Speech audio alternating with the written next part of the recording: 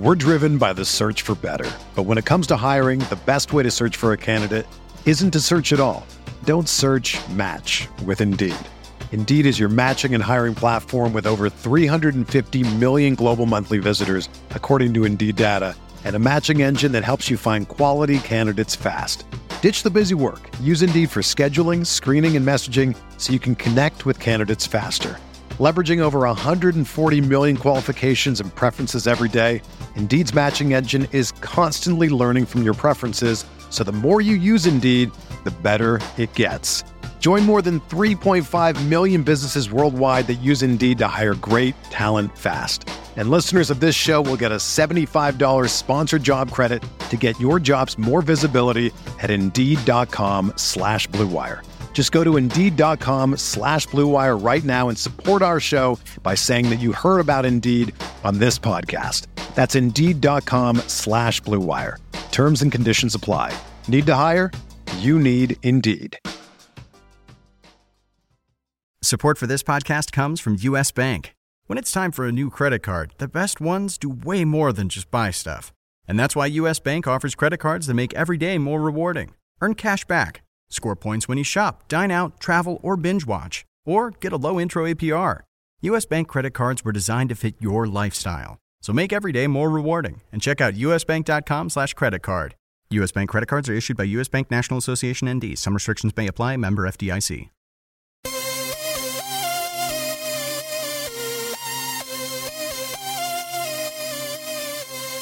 Welcome, everybody. Welcome. It's me, Joey P, Joe Pizzapia, and this is the RotoWire DFS podcast sponsored by FanDuel. I am your host, and with me today to kick off week one is the man, DVR, Derek Van Riper. Derek, football, it's here. It's week one. It's DFS. Are you excited?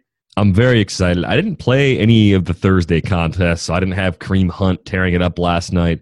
I didn't have the Hunt Alex Smith stack that everybody was talking about. So, I missed out on that, but I'm ready for week one. Yeah, I don't know if Eric, it's funny. Week one is a fickle mistress. Right now, Alex Smith is Dan Marino, Kareem Hunt is Jim Brown, and the Patriots are never going to win another football game, right? I mean, the overreactions have begun one game into the season already, but we have got a lot to do today. We are going to break down the week one slate. First, before we get going, let's talk about the difference of playing this main slate on Sunday as opposed to playing the Sunday-Monday loop, because you have the two games on Monday night, which is not the norm, but it is the norm for week one. I prefer to stay with the Sunday only. That's my preference personally as a player. I don't like to add in those other ones, especially when you have a Drew Brees in the other one potentially. It's just not how I like to roll with the extra players. You get more possibilities and outcomes out of that. I'm curious, what's your take on this? Are you more of a Sunday only, or do you like to do the wraparound Sunday into Monday? I prefer the Sunday only, and this would be the one week where I'm a little more interested in Monday with the two games, even though fundamentally I hate the two-game concept on a Monday night. So it's good from a DFS perspective, but bad from a viewing perspective. And it's worse for people like you on the East Coast. I mean, the Eastern time zone, that second game runs late. I mean, if you're anywhere else in the country, you can manage, and sure, you can manage out east too. But what's the point of two Monday night games in week one? What does that really accomplish to only do it that week? I thought maybe a few years ago, the first time they ever did it, it was to experiment with the idea of making that a regular sort of thing. Clearly, that's not it. It's just 1 week, and then they back away from it. I mean, what's the point of that? I don't know, but I'll tell you this. I would gladly trade Thursday night football for two Monday night games and just everything be done. And if two Monday night things was always going to be the thing, and there was like an East Coast version, a West Coast version, a 6 o'clock start and a 9 o'clock, however you want to work that out, I'm actually okay with that. I would prefer that. The Thursday night game, I think, is such a wretched thing from a fantasy standpoint, from a player standpoint. They hate it. Everybody seems to hate it except the NFL because they're making money off of it. So I'm okay with the two options on Monday because, if that first game's good, you're into it, and then you start to watch the second one. But the first game's bad, you go, the second game, later tonight, maybe kids go to bed, East Coast. That's the plus. Kids are in bed at 9 o'clock. You can watch a whole uninterrupted football game for 2.5 hours. So that is the one plus there. All right, let's get to it. Let's start breaking down these prices. We'll start with the quarterbacks here. Drew Brees at the top of the board if you are playing the wrap around there at 8,600. Then you got Matt Ryan and Aaron Rodgers. Now, here's a fun stat for you. Super Bowl losers on the road the last 16 years, 2-14. What do you think of that stat?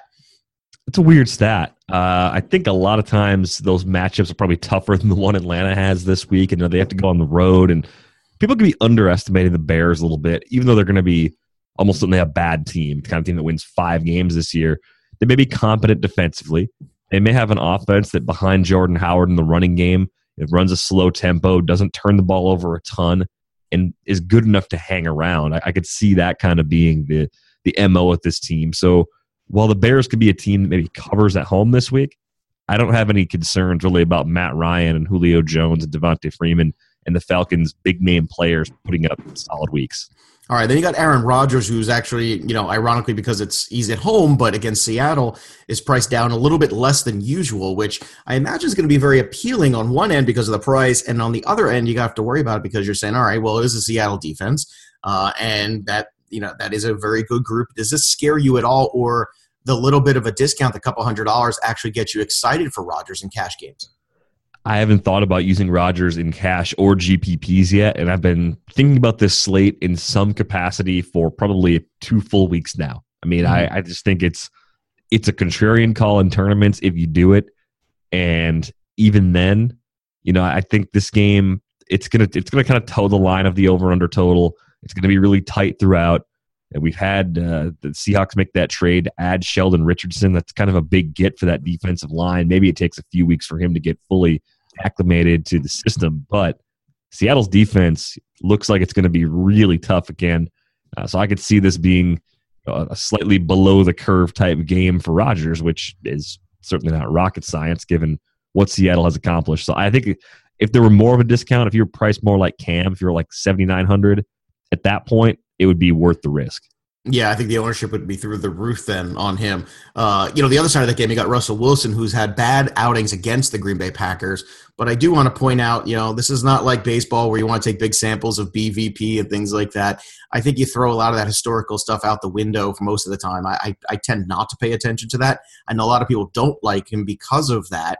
And I also know that a lot of people don't realize that Green Bay was one of the worst, in fact, the worst in terms of yardage through the air last year. So there's opportunity there with a healthy 100% Jimmy Graham with Baldwin for Russell to be maybe a lower-owned guy in some of those games today. And we all know Russell Wilson can use his legs as well and get you points that way. So I'm curious, Russell Wilson at 8K or Aaron Rodgers at 83, who's the more appealing on this game?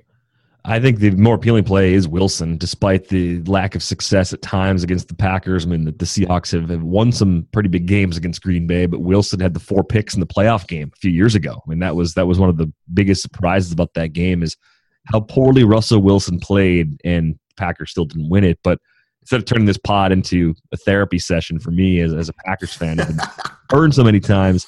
I do like Wilson a little more at that price. I mean, the mobility should be there. He had ankle and knee injuries last year that really slowed him down. You take that out of the equation, I think we're talking about a guy that has the potential to be a tournament-winning quarterback this week because the Green Bay secondary has some concerns. And the pass rush for me is really inconsistent too because Clay Matthews just has a difficult time staying on the field. So I think when you look at Seattle, first thing you think about maybe is the offensive line being the worst in the league. It's by design. Wilson can move the pocket. He's got a strong arm. He's got a healthy Jimmy Graham. He's got Doug Baldwin. And he's got 3 running backs he'll be leaning on too. So I think this is going to be a great game. And I think Wilson's going to be, relative to Rodgers, the slightly better value this week. Yeah, the reason why I prefer Wilson too is because it's much cheaper to pair him with Baldwin than it is to go up and pay for like the Nelson and Rodgers grouping. You could also pair him with Jimmy Graham if you prefer to, and you can leave those wide receivers open. So I think Wilson gives you a little bit more flexibility. I don't feel as good about right now pairing Bennett with Rodgers. Maybe it's just me. I haven't seen it yet. I have a hard time buying it. It wouldn't shock me if it was the thing. But right now, when I'm putting money on the line, it's not necessarily where I want to go.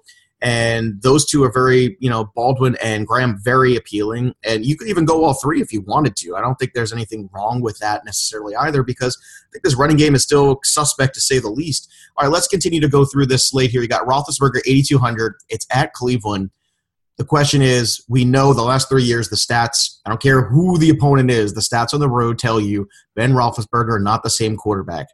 So are you finding him to buck this trend here on Sunday against Cleveland, or do you think this is a trap because of that very notion? I think the Roethlisberger road splits are real, but you have to look at the quality of the opponent too. You have to factor that in. And with the Browns expected to have Myles Garrett down with that high ankle sprain, they're already without Joe Hayden because they flipped him to the Steelers as part of they let him go, I should say, and the Steelers picked him up. So, this is a defense that could be average when it's all said and done this year, but they may be reeling from the loss of some important pieces over the last week now. I look at the Steelers as a team that, because their offense is so explosive, because Ben has the security to hand it off to Le'Veon Bell, there's just a high floor right there as far as the TD opportunities go. I think the problem is going to be game flow, right? The yardage is going to be a problem for Ben. So he may go on the road and may throw it 30 times instead of 40 plus, and as a result, they're protecting a lead. The volume's not there, and we're disappointed at 8,200. So to me, it's not so much the road, but it's that the opponent quality is too low from the Browns' perspective and their ability to actually keep pace with the Steelers' offense. All right, good points there. All right, let's go to Marcus Mariota at 78. This is my favorite of the terms of price and return on investment. I think this is the sweet spot. I'm sure Mariota's ownership will be fair. Let's put it that way. Also, another guy that's easy to pair in tournaments too with Rashard Matthews, very cost efficient with a Delaney Walker. If you want to go the Eric Decker route, you can go that way too. So another very cost effective quarterback along with the pairing element, which is something you have to keep in mind too. When you want to pay up for those premium guys like the Matt Ryans and the Julios, that's going to eat into your budget quite a big deal. You can still get a Julio in your line and get primetime guys like David Johnson, the big running backs, if you're willing to fade the quarterback wide receiver pairing that you're using. And I think Mariota is a perfect example of that. Him and Carr at 77. Now you got those guys, right about the same. I prefer Mariota. I'm curious, where do you lie between Carr and Mariota at this price? Yeah, I like Mariota better from both a season-long perspective and from a week one perspective. The Titans, as it lines up right now, are projected to be a top 5 scoring offense in this matchup. The over-under total in this game is very high. I think it's like 51.5. The Titans are favored. So you look at the Patriots, the Falcons, the Steelers. Those are the 3 highest implied total teams this week. Patriots fell a little short, of course, of those expectations last night. But that's a really favorable setup. And it's one of the few games where the implied total is high and the line is tight. So you have no blowout potential. I mean, the Titans aren't going to blow out the Raiders. It seems almost certain that they won't. And I like the back and forth nature of the way this one could play out. I'm more inclined, though, when I think about pairing Mariota with another player, I think it's a quarterback running back stack. That's not bad either. No, Murray's a good one too. Yeah, Mariota Murray to me makes more sense than trying to figure out which of those receivers might go off. I mean, the thing I like about the Titans offense and why I like Mariota so much this year, you add Corey Davis, you add Eric Decker, you bring back Rashard Matthews, you still have Delaney Walker. A lot of ways he can go through the air, and I think it's going to be difficult to pair a pass catcher with Mariota, especially early in the season, not knowing just how much Davis is involved and not knowing where Decker's at health-wise in particular. So I'd rather try to get the Mariota production and then pile up extra points in the Titans offense with DeMarco Murray, of course, in a DFS format. You're not worried about the durability as much. You're just looking at him as a guy that could go off this week because the team's projected to score a ton of points.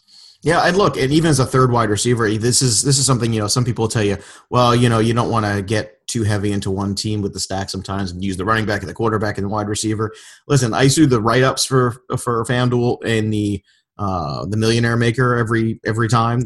And I'll tell you what, more often than not, that top lineup had Roethlisberger, Bell, Brown. It had Carson Palmer, David Johnson, and Fitzgerald. It had those 3 entities, and they just all went off. And it's because you can control all the offense within one team. And, you have to look for that expected total. You have to be aware of that. But, I think you make a great point there. Adding Murray along with Mariota also, pretty cost effective when you look at the top of the board for running backs and how expensive they are. There's 2 more quarterbacks I want to touch on real quick here. Carson Palmer, who I think is going to be very popular in GPPs. I think his ownership is going to be higher than people might expect. He's at Detroit. Environment controlled there with him. Fitzgerald, very cost effective. David Johnson, that's another one where I would use all 3 of them and be perfectly fine. But I think that's going to be pretty popular. I want to throw this out there because I've done I've got a few lineups here with him, and I know some people might think I'm crazy, but hear me out. $6,400 Brian Hoyer with the Kyle Shanahan offense, with a good chance they're playing from behind. I love him and Garcon as a pairing, and I'll tell you what, I don't feel bad about him and Hyde either. Hoyer's had plenty of moments where he can get you 19, 20 points with ease. He did it with the Texans. He did it with the Bears last year. And for $6,400, this opens you up to the world of the top running backs. Yeah, it does. It gives you the opportunity to get at least one of Le'Veon Bell and David Johnson. If you're going to use Carlos Hyde, then yeah, it's just one and not both. But the Hoyer at 6,400 thing is pretty interesting. I think he's kind of maybe a coin flip for me with Jared Goff at 6,600. The Colts defense won't have Vontae Davis. Yep. They don't have Andrew Luck offensively, so could be a day where the Rams actually put low to mid 20s on the board. Like that's not something you necessarily expect from the Rams, but this is a team that's improved. They've improved the line. They've got a new head coach. They've got Goff in year 2. They've got Sammy Watkins out there. Robert Woods, I mean, he's not a game breaker, but to add a player like that to what you already have along with Watkins, that whole new cast of weapons, Gerald Everett at tight end, it's a really interesting group of players. So I think there's reason to consider Hoyer. There's even reason to consider Goff, especially in GPPs. I don't know if I would do it in cash. I think in cash. No. Yeah, I wouldn't do it in cash either. No way, because you have to get a little bit more foundation at quarterback, God forbid. But see, the reason I prefer Hoyer to Goff is if we're going to game script a little bit, I would imagine, Gurley's still a big focal point. I imagine if they do get a lead, they'll sit on it, control it with the defense. Whereas San Fran, I expect to be behind. I expect to be throwing, and I expect them to be, aggressive with nothing to lose, which is very dangerous. When you're that home team, nobody expects you to win. I think it's a very dangerous spot here for Carolina, especially with a Cam Newton who is not necessarily 100% healthy, although he's playing. So to me, I think this San Fran game might be a little bit, look, it's a GPP play. That's what it is, and that's the point. But the salary relief you get from Hoyer, and I think he is a bit more responsible than some other quarterbacks you're going to find most weeks in that 6K range. All right, let's go to the running backs, and I'll tell you what. I did this easily, and I don't know if I should be able to, but I did. But I've got lineups here with David Johnson and Le'Veon Bell together, and it's not that hard. It's not that hard to do. Putting it right out there. Where I still got Devontae Adams, I still have Fitzgerald. Now, you do have to go down to Hoyer, at quarterback to get a little relief there. You had to go down to maybe an Ertz, but Garcon, Hoyer together. I was able to do it with a very respectable defense. So basically, if you want to pay up for both of them, you can do it with ease this week. Yeah, you definitely can. When you look at the two running backs, I mean, Johnson and Bell, I prefer Johnson this week just because of the Bell holdout. I mean, there's still that possibility. If the game flow is as I expect, where Cleveland's trailing and Steelers are just running the ball, they may want to just ease Le'Veon Bell back in. They may want to give him 15 carries instead of 25 this week. I don't think it's going to last long. I think it's going to be kind of a early season blip on the radar when it's all said and done this year. And Bell could take 15 carries and gain 100 yards and catch some passes and still be fine. But if I'm choosing between the two, if I can't have them both, if I'm not building a Hoyer lineup, David Johnson's a choice for me. The extra $100 is nothing to worry about. We know his role is even safer in week 1 than Bell's. I don't know if Tomlin's the kind of coach who's going to be upset about the holdout, or if he's going to just bury it and say, you know what, we're going to do what we always do with Le'Veon Bell. So keep that in mind as a possible concern. I'm looking at the top of the running back board. Zeke against the Giants is actually a pretty tough matchup, even though he's going, so I'm not really going to be interested in that. You like Freeman at 8,300 going up against the Bears? I mean, it's $1,000 less than Le'Veon Bell.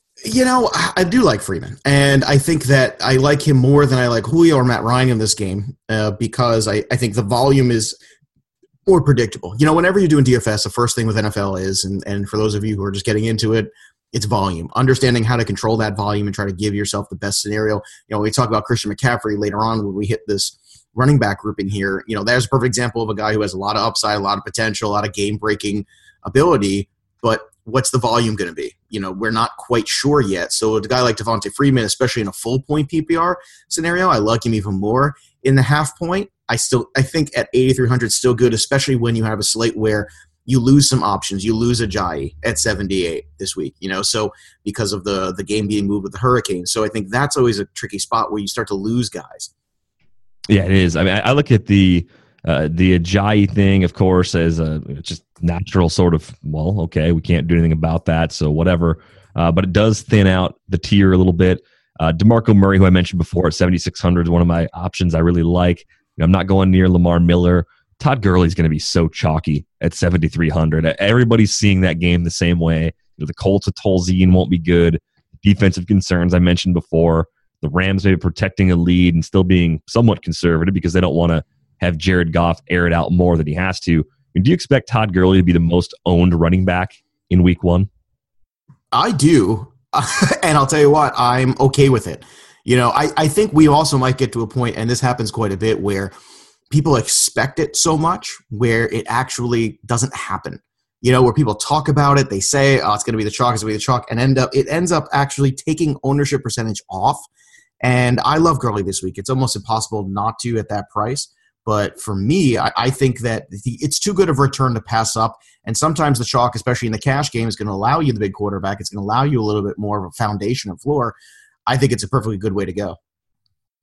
All right, so let's continue on with the running backs here. Actually, you know what? Before we even do, let's go back to Zeke for a second. We talked about ownership percentage, right? Everybody knows he's had tough games against the Giants. He's got this one game here after all of this. I know it's a little bit of a narrative. It's Sunday Night Football, all this opportunity here. Do you think because of all that negative stuff around Zeke, including the matchup last year where twice against the Giants, those were the worst 2 games of the year, you could argue, is that make Ezekiel Elliott a little bit more appealing because you're still getting a prime talent, and now the ownership on that prime talent is far less than it would be on a normal week for many reasons? I think it's kind of the opposite, where I think people are going to be all over him. I think okay. I think the public generally doesn't actually care. Like the fantasy playing public, maybe the broad public cares about what he did or didn't do. In this case, I mean, we're at the point where it's taken enough turns where the entire story is just way bigger than we really ever knew. But regardless of what you think of Zeke, I just expect people to be on this narrative that he's going to come out and he's going to be extra motivated to really stick it to Goodell in the league and have this big game on Sunday night. It's like, what part of Ezekiel Elliott makes you think that he's not trying to do that all the time? Like, he's one of the best running backs we've ever seen. I mean, his season last year was ridiculous. And I think it's really just the quality of the Giants defense. I think it's legitimately one of the better defenses in the league. And the price at 8,700 it's not really a discount. It's just a fair price for a tough matchup. And maybe it's a little bit like the Rodgers-Seattle matchup where... Yeah, that's a good analogy. You're not crazy if you play it, but there's plenty of other things that make more sense to me when I look at the position.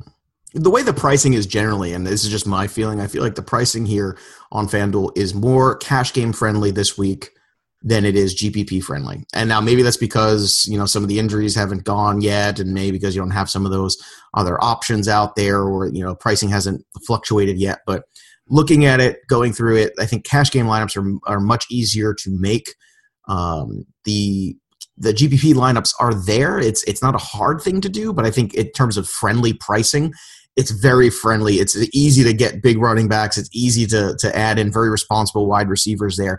And that's going to be fascinating to see what kind of lineup actually wins these tournaments this weekend because of that factor. Let's talk about DeMarco Murray, who you mentioned at 76. I think we both agree on him. At 75, Jordan Howard right underneath him. Now, the Atlanta Falcons struggled last year in the Super Bowl with James White when last we saw them.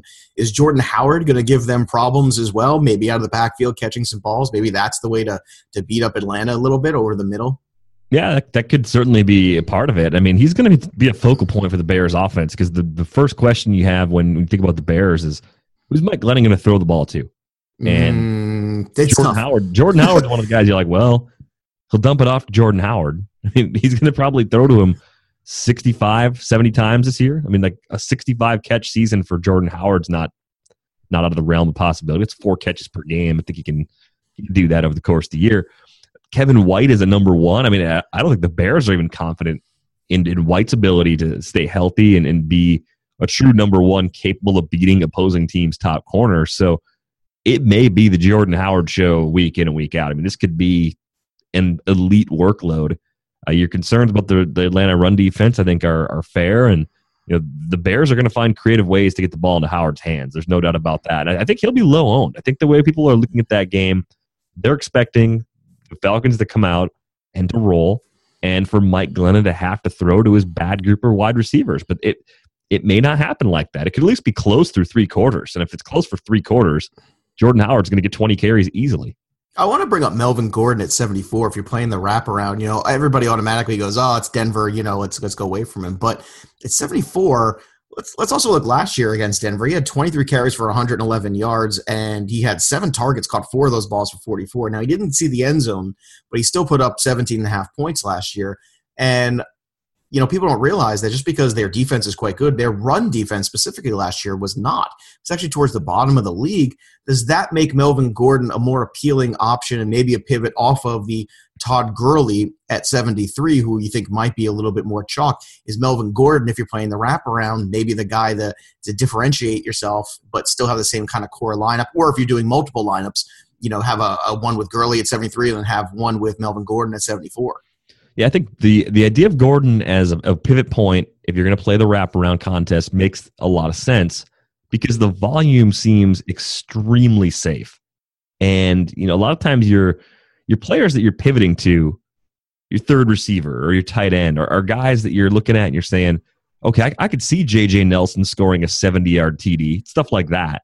Melvin Gordon's going to touch the ball a lot, regardless of what happens. I don't think the Broncos are going to blow anybody out this season. So that's a great setup too. Even though the Broncos are favored, they have the good defense that you mentioned. Gordon should be relatively fine. And if you add a touchdown to his game from their Week 8 meeting last year, he would have had a monster game against the Broncos, and that would change the narrative for people too. So I think it's a good differentiation point. I think I won't have any Sunday into Monday contests, so it's not something I can act on. But I like having something that's pretty chalky otherwise in your lineup, and then Gordon just being something that you do is different. Yeah, and I think Gordon's the one to do because, like you said, the volume's going to be there, and he's had success in the past, so that is a positive thing. It's not like something that's going to hurt your thoughts about him. And then we know that Denver, from a run defense standpoint, isn't that great, or at least wasn't last year. Now, year to year, those rankings kind of change, but it's pretty drastic. We're talking bottom third of the league here as opposed to top third. There's a big swing for them to improve. Lamar Miller, Leonard Fournette. I know everyone's excited about the rookie here, but I'm not excited about him in Houston making his debut, so I'm going to pass on those guys. But I do want to go down and talk about Marshawn Lynch for a second here. At 6,900, to me, there's not enough appeal yet, and maybe this is another one of these things where I got to see it first. I'm sure he's going to be good for a touchdown. I'm sure as a second running back you can make the argument for him, but it's another one where I go, I just feel like I'd rather pay up a little bit more for the Jordan Howards of the world. What are your thoughts on Lynch? I think Lynch is okay. I think FanDuel being half-point PPR makes him more viable than some of the other sites out there where you're getting a full-point PPR. The Titans' run defense, is that one that you're worried about at all? Because the setup, I mentioned before, the high-scoring nature that's expected from that game, I think that's going to hold up. And if it does, they're going to run Lynch at least 15 times. They are. And his floor for workload is pretty stable. But they were good against the run last year, the Tennessee Titans. That was their strong suit, actually. So, not that, Marshawn Lynch is your average running back, but this is an older Marshawn Lynch. This is a Marshawn Lynch, too, where, I want to see how he handles the repetition here. I think we all love Marshawn Lynch, but now it's a matter of, can we figure out Marshawn Lynch now at this stage of his career and what he is? Well, I actually like both running backs in the Carolina-San Francisco game more than I like Lynch because they're both cheaper. Hyde's $100 cheaper, $6,800. We know he's going to be heavily involved. That's a very fair price for a guy that can catch some passes and great. They might lose, but he could actually be productive in a losing effort. But the guy on the other side of that game, Christian McCaffrey at $6,500, that is a bargain. Like, this is a team in Carolina that has made packages for Christian McCaffrey, and everything about him seems underrated. Like, it's unbelievable that he doesn't pass the eye test for everybody. Like, when you watch Christian McCaffrey play, he looks like he's playing in fast forward, and everybody else around him playing in regular speed. He can catch passes. He can run routes. He's going to get chances between the tackles, too. Jonathan Stewart's 30, and he's always hurt. So to think that Christian McCaffrey from $6,500 can't generate value against the Niners is absurd. I don't know how he won't be, after Gurley, maybe the second highest owned running back this week. Well, I guess people will still question the volume and how he's going to be utilized in the offense. I know I am, and I agree with you. I'm on Team McCaffrey, too, without a doubt. I love him. I think he's more of a GPP play because the volume is indeterminate right now. I think Hyde is the safer one for the opposite reason, because I think his volume is going to be very definitive because they don't have a lot of options there, because it's basically Garcon and Hyde. So I expect the two of them to be utilized a great deal. And I think Hyde's going to catch some balls out of the backfield as well to keep an eye on that. So I think he brings a lot more floor than McCaffrey. But, if you have one, maybe Hyde is more the cash game guy if you want a savings and pay up at a lot of big wide receivers, and McCaffrey would be more the GPP version, and you're within that same mix. Is there anybody else there? I know Crowell at 65 is pretty steady in terms of volume. You got Bilal Powell at 63, who last year had a huge game against Buffalo, but Forte is healthy and going to be eating into that volume. Is he going to eat enough into that volume to make you shy away from Powell, or does that actually help Powell's ownership percentage keep a little bit lower than normal? I think with the Powell uncertainty, he's good tournament play this week. I have no feel for just how much they're going to use Forte, but I know that both backs could have a role as pass catchers because the receiving core is a mess. They just brought back Jeremy Curley. They traded for Jermaine Kearse. Robbie Anderson's kind of the number one by default. No offense, Ferry and Jenkins this week, so it could be a really heavy workload for the backs. And the funny thing that people keep doing with the Bills is they're just writing the Bills in as easy winners over the Jets, like to the point of people using the Bills in Survivor. I know the spread's pretty big in this game, and the Jets are going to be pretty bad all year. Almost like we're underestimating how bad the Bills are too. Like this is a more level playing field than people realize, and I think that bodes well for Bilal Powell this week. Yeah, I agree. I think I'm buying the Bilal Powell as well for the same reason. I'm not too afraid that Forte is going to eat enough. Plus, who are the Jets going to throw to? Right? You want to talk about another spot where who's left to throw to? You talk about Jordan Howard. Well, how about McCown? Who the hell is he throwing the ball to? My guess, Bilal Powell. My guess is also, and see if you agree with this, when all said and done, he leads the league. He leads the Jets, not the league, please. He leads the Jets in receptions. What are your thoughts on that? That could be. I mean, eight catches. I mean, like that's not out of the question at all. Right? I mean, I feel like by the end of the year, it's also depending on health. All right, let's rapid fire a couple of these guys. Get your gut reaction on these. Let's go through them fast. Adrian Peterson, 6K narrative. You buying anything of that or sell it? I think the touch volume is the concern. And what's going to happen, too, is if he gets more carries than expected this week, people are going to overplay it next week with the matchup against the Patriots and then be disappointed when Mark Ingram out-carries him in week 2. The Saints, for me, the running back situation, until one of those guys gets hurt, one of Ingram, Peterson, or Alvin Kamara goes down, I can't use any of that trio. I just can't do it. Yeah. All right, Frank Gore, 6K. Responsible punt? No, that's a self-hating punt. Okay, Paul Perkins, 6K. Yeah, that one's interesting to me. I mean, Paul Perkins looked pretty good down the stretch. The Giants have a lot of weapons on offense. They can move the ball as long as Eli's not a pick machine Sunday night.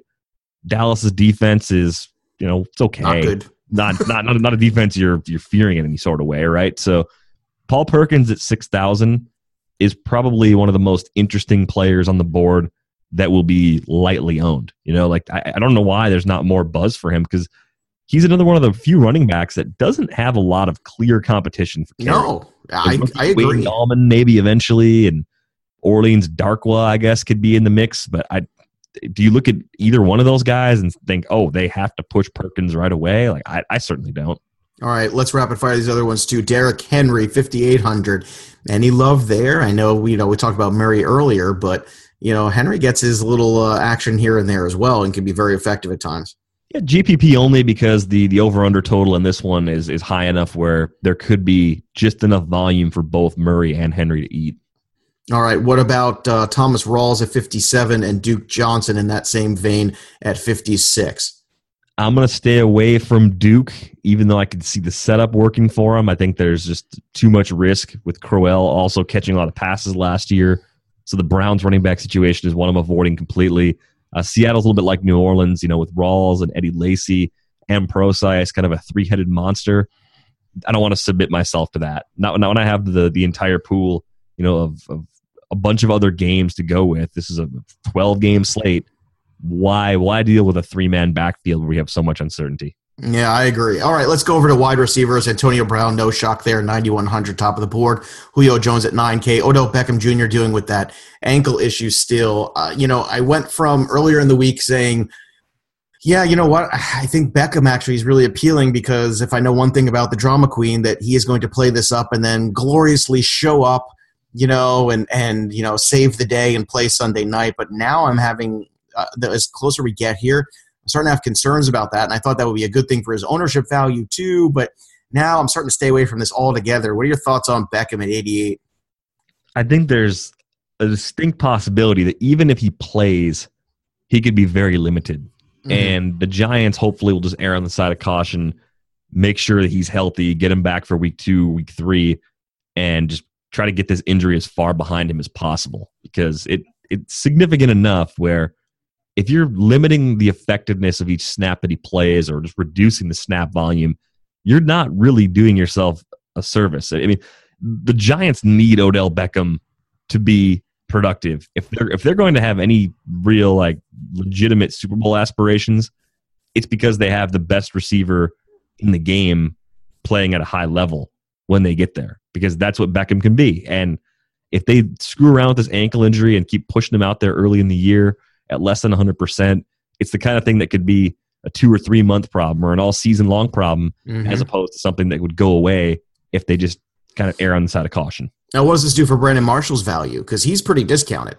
His price is very user-friendly, I'd say, this week. And we just talked about Dallas' defense not being great, especially giving up a lot of passing yards. I mean, if you don't believe me, go back and watch that Green Bay playoff game from last year, or from this year, I should say. So Brandon Marshall at 6,800. Does that bump Brandon Marshall up? I'll put it to you this way, even better.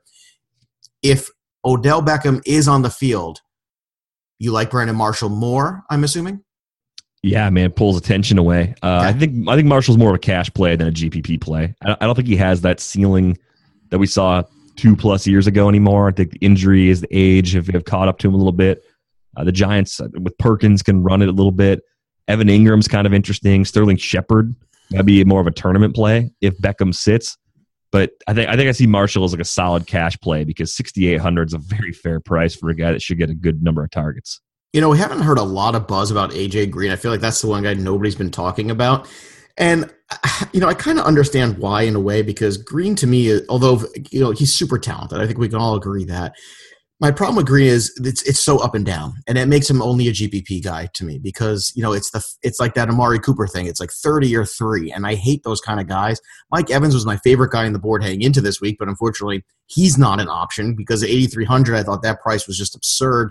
But if you continue to go down here, you got Dez Bryant at 78, Jordy Nelson, Amari Cooper, Doug Baldwin. This is a sweet spot here with these 4 guys where you have lots of opportunity. Jordy Nelson, obviously the safest probably of these guys, but Cooper probably the most, I would say, potential big game here at the return because of the matchup with Tennessee. And then you got Baldwin, another guy who I don't think gets nearly enough respect. So you got Bryant, Nelson, Cooper, Baldwin, these 4 guys.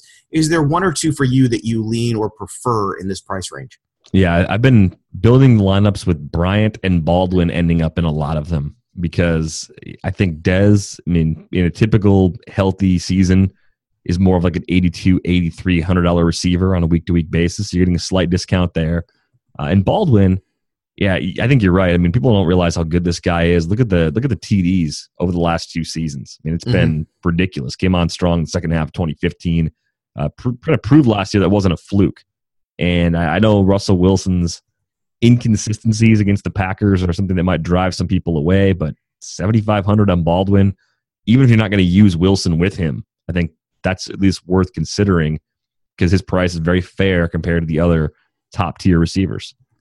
All right, let's continue to go down this board too, which is kind of amusing because there's some weird game names like DeQuan Hampton and Kevon Lucas who are 7K. I don't know what these weird placeholder things are. We were talking about this on my show yesterday. Nobody quite understands what that is or why they're there at that price range, but who knows? But you can't get. We'll get to this later too. But you can't get kickers that are actually active and playing for teams. There's a bunch of kickers that got released that are on there, but their replacements aren't, which is kind of odd that that's not updated yet. Keenan Allen at 7K if you're playing the wraparound, I think, although very tempting, because it's only the half-point PPR. I think a little less tempting against Denver. You get Alshon Jeffrey. Let's talk about Sammy Watkins. You mentioned Vontae Davis not in there. If you got love for Jared Goff a little bit, then I guess you got to have a little love for Sammy Watkins, right? Absolutely. He's a guy that can just do a lot after the catch. I mean, he may not have to get open downfield. It may be catching the ball close to the line of scrimmage, making a guy miss, and then just taking off and scoring from distance. And at 6,900, Watkins makes a lot of sense in GPPs.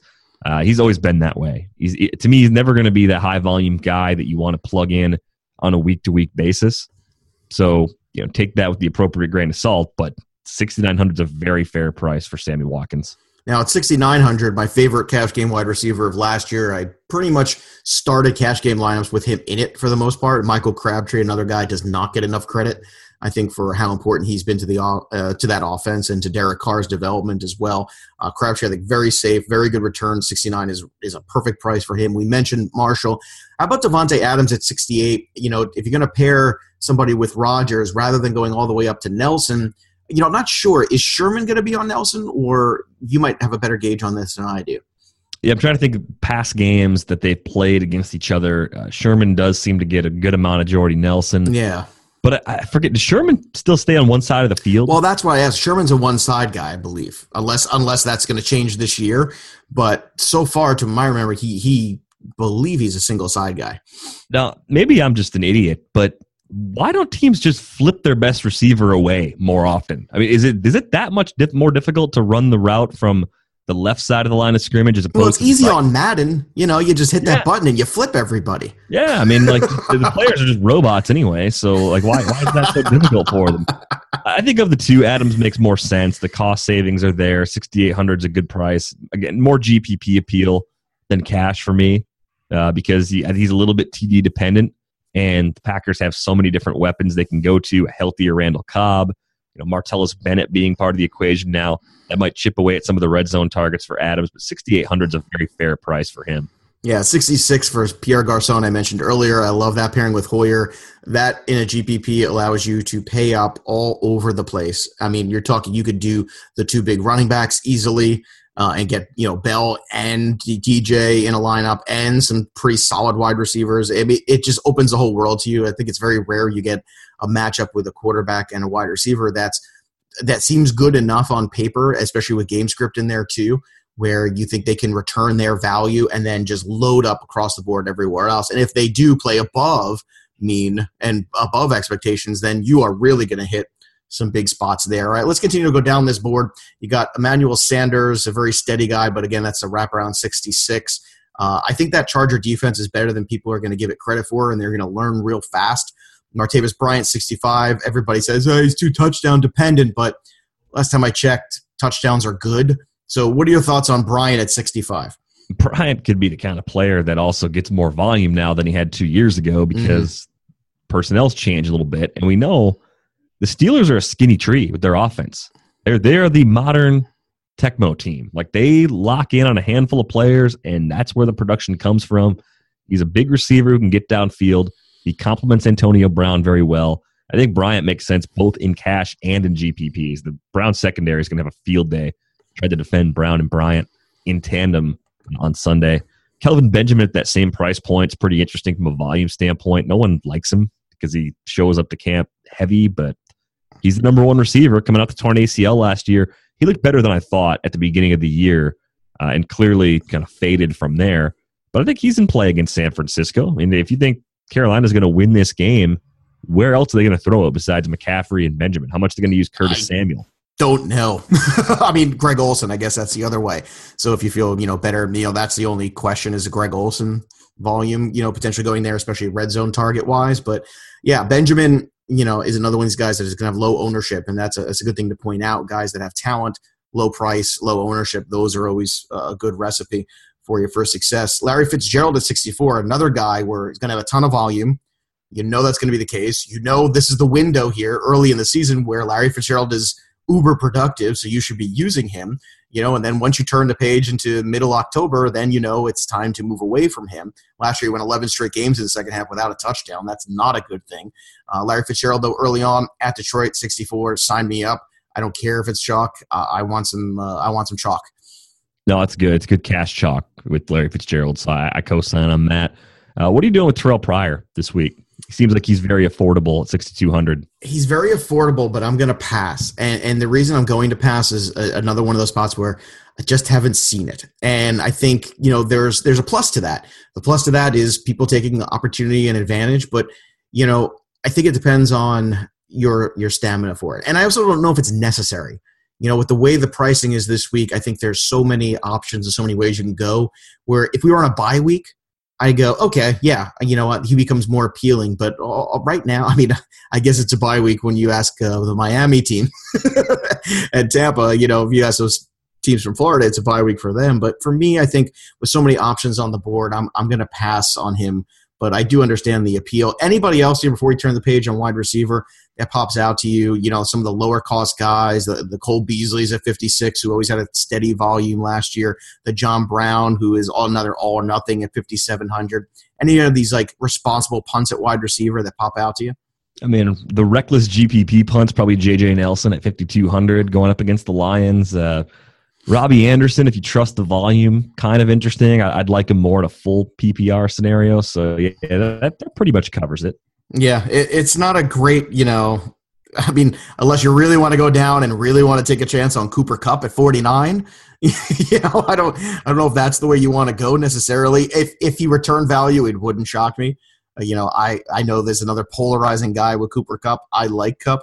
But I don't know if I'm ready to take the plunge with him when there's money on the line. All right, let's hit tight end. Well, hold on Kupp for a second. Kupp's all right. He's going to be – we saw it in the preseason. He was running a lot of short and underneath. Oh, I like him. He's like Ricky Prohl to me. You remember Ricky Prohl? Yeah, I see kind of – I don't know, early career Danny Amendola there too. Just right, that's exactly – in that long line of old Rams, Ricky Prohl, Danny Amendola. And there's nothing wrong with that. No, not at all. But there's one last player to bring up at the receiver position, Kendall Wright, who's going to be, I think, really chalky. I've heard a lot of people talking about him. 5,200, game script's favorable. He's in the short list of guys you do expect Glennon to throw to. It's just he has to bring those targets somewhere. Mm-hmm. So 10 to 12 targets for Kendall Wright at 5,200 makes him really interesting. Yeah, I agree. I do think he's going to be so heavily owned, though, in tournaments that's enough for me that, I would try my best to avoid it. But if you're doing multiples and you want to have one of him in there, I totally understand. Jordan Reed, top of the tight end board at 71. Greg Olsen at 66. I think, the problem with Jordan Reed is, you always get concerned, am I going to make an investment in a guy who's going to finish this game? And I think right now that's my concern with Jordan Reed. It's not talent. It's even for a day, I have a tough time making an investment in Jordan Reed. I'd prefer to spend my money at Olsen, at Graham, at Delaney Walker, even at Eifert at 61. I think Eifert is a little bit underappreciated. Again, they say, well, he doesn't score touchdowns. Well, that's fine. That works for me. And at 6,100, that's all he's got to do in order to return volume in my world. So who's your favorite tight end? Mine's Graham and Eifert. Those are the two that I got this week. Graham's been the default for me in a lot of lineups, and if I don't have quite enough cash to pull it off, Zach Ertz is the pivot for 300 less, 5,900. The volume was pretty big down the stretch. I like that they added Alshon Jeffrey and Torrey Smith, so they've got a true number one. They got a guy that stretches the field. I think that bodes well for Ertz seeing softer coverage underneath. The second year for Carson Wentz could only be a good thing. I thought Wentz looked pretty good when I saw a few snapshots of him this preseason, just taking some shots downfield, showing the necessary arm strength to really be a more prolific passer in year two. So I like Zach Ertz quite a bit because I think the red zone targets are going to be there. I think the Eagles-Redskins game will be one of the fun matchups this week too. I hope so. I'm hoping for some fun matchups there because there's some on there like Jets, Bills, and a couple other ones where you look at it and you go, this isn't great, So you're hoping that some of them will be interesting. Let's talk about Austin Hooper a second. I know everybody, talked about this guy in a lot of season-long leagues at 4,700. He's very cheap, but I'm, again, concerned about the amount of volume going his way. What are your thoughts on Hooper? Is that a punt player? Is a little bit too much there, in question for you to get behind? Too many questions for me. If I were going to go with a tight end under 5,000, and I don't even know if I'll build a lineup like this, Evan Ingram's the guy. And that's in a scenario where Beckham's not playing because Evan Ingram is basically a fast receiver who's tight end eligible. That's essentially what he is. So, you're looking for the home run. That's where it would go. If we had the Bucks-Dolphins matchup, I could see Julius Thomas at 5,100 being interesting. That game, of course, not happening. So Ingram's my cheap punt play if I decide to build a lineup that way this week. Now you still have Hunter Henry and Kyle Rudolph at 58. Henry played very well against Denver last year. Kyle Rudolph, great with the red zone touches last year too. Another guy that, if you're playing the wraparound, those guys are definitely in play. If you're not, I agree with you 100%. Ertz, I think the volume is going to be there because you're just not sure too. I think, everybody assumes Alshon Jeffrey's there, and Alshon Jeffrey is old Alshon Jeffrey with Cutler. But it takes a little while, and I don't think one preseason is enough necessarily to get guys in rhythm. I mean, even last night you saw Cooks played well, but, there were some moments there with him and Brady where they're not quite on the same page yet. So I think it's going to take time. Jimmy Graham, 6,200. I'm telling you right now, if he has a big game, this is the last time you're going to see him in this price range. He's going to be way higher than this. So you might have to take advantage of Jimmy Graham while he's there. And, Delaney Walker is that other one too. Another guy that's got red zone appeal. Are you concerned there's too many mouths to feed now where Walker maybe not be as attractive as he was in years past to us? I think that's a concern from a season-long standpoint, but I think the case to use Delaney Walker early in the year makes more sense because of the uncertainty with how Corey Davis will be utilized coming off the hamstring injury this preseason, and Decker. How much will they actually use Decker from the jump? I think that's where Walker early on in a matchup like this one with so many points expected is playable. But by the time we get to like week 8, week 9, if everyone's healthy, Walker seems like the kind of guy that could get squeezed in terms of his role from previous seasons, just not holding up. All right. The Houston Texans defense is 5,100. Some people don't like to pay up for defense. I'm telling you right now, this defense is going to be active. Blake Bortles is going to help that cause. I'm sure there's a few picks in his future. I'm sure this defense is going to be so wound up and that crowd's going to be insane. If you don't, go back and watch the video of New Orleans coming back after Katrina and how emotional that was and how well they played. And this Houston Texans defense is for real with Watt and Clowney and all those guys. I know they lost Bouye, but still it's a very strong unit.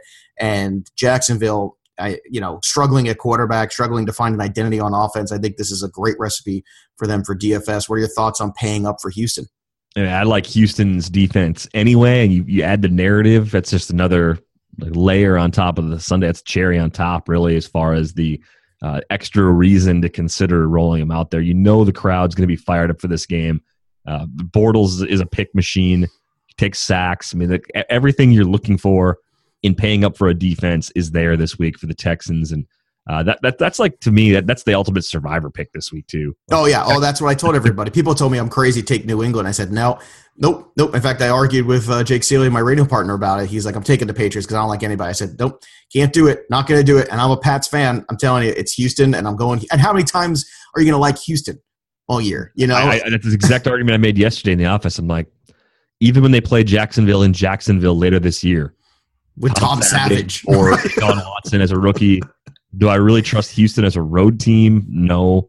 Am I going to want to use them if Andrew Luck's back and they're playing Indy at home later in the year? No. I went through it and I was like, this is it. This is my window. This is my time to use the Texans. And they're 5.5 point favorites, I think, or 4.5 point favorites. But Jacksonville's not good.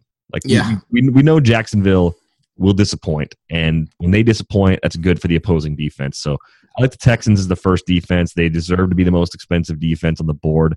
The Bills at 4,700 are an interesting pivot. The Jets are a train wreck, as we know, so I could see the case for that.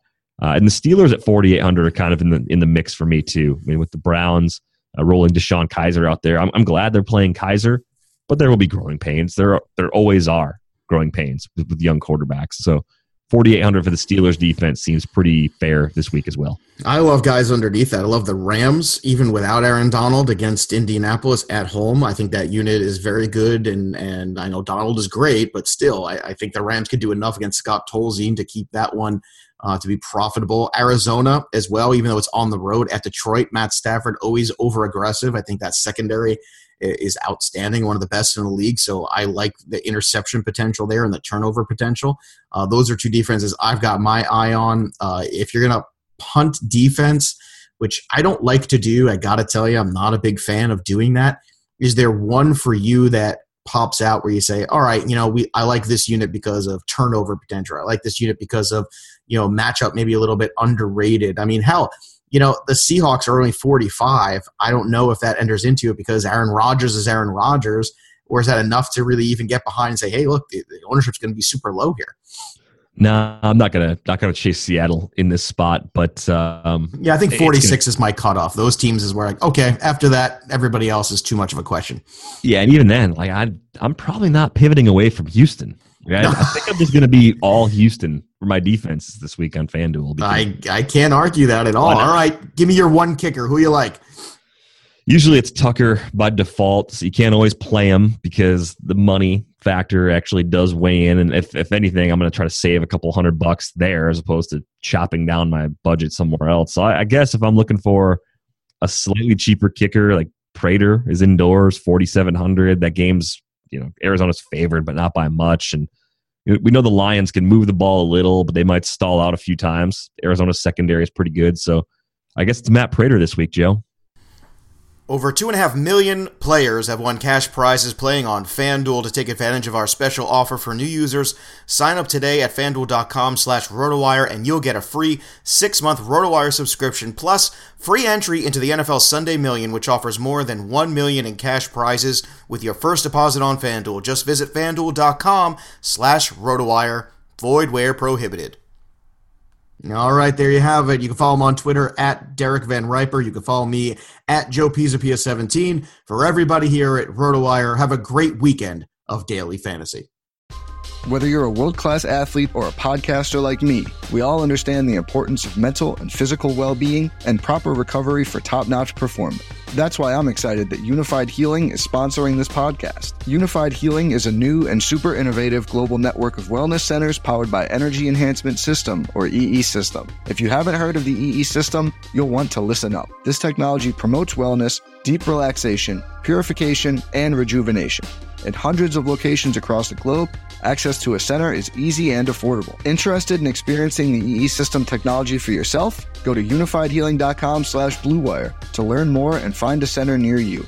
That's unifydhealing.com/bluewire. No material or testimonials on the Unified Healing website are intended to be viewed as medical advice or a substitute for professional medical advice, diagnosis, or treatment. Always seek the advice of your physician or other qualified healthcare provider with any questions you may have regarding a medical condition or treatment and before undertaking a new healthcare regimen, including EE System.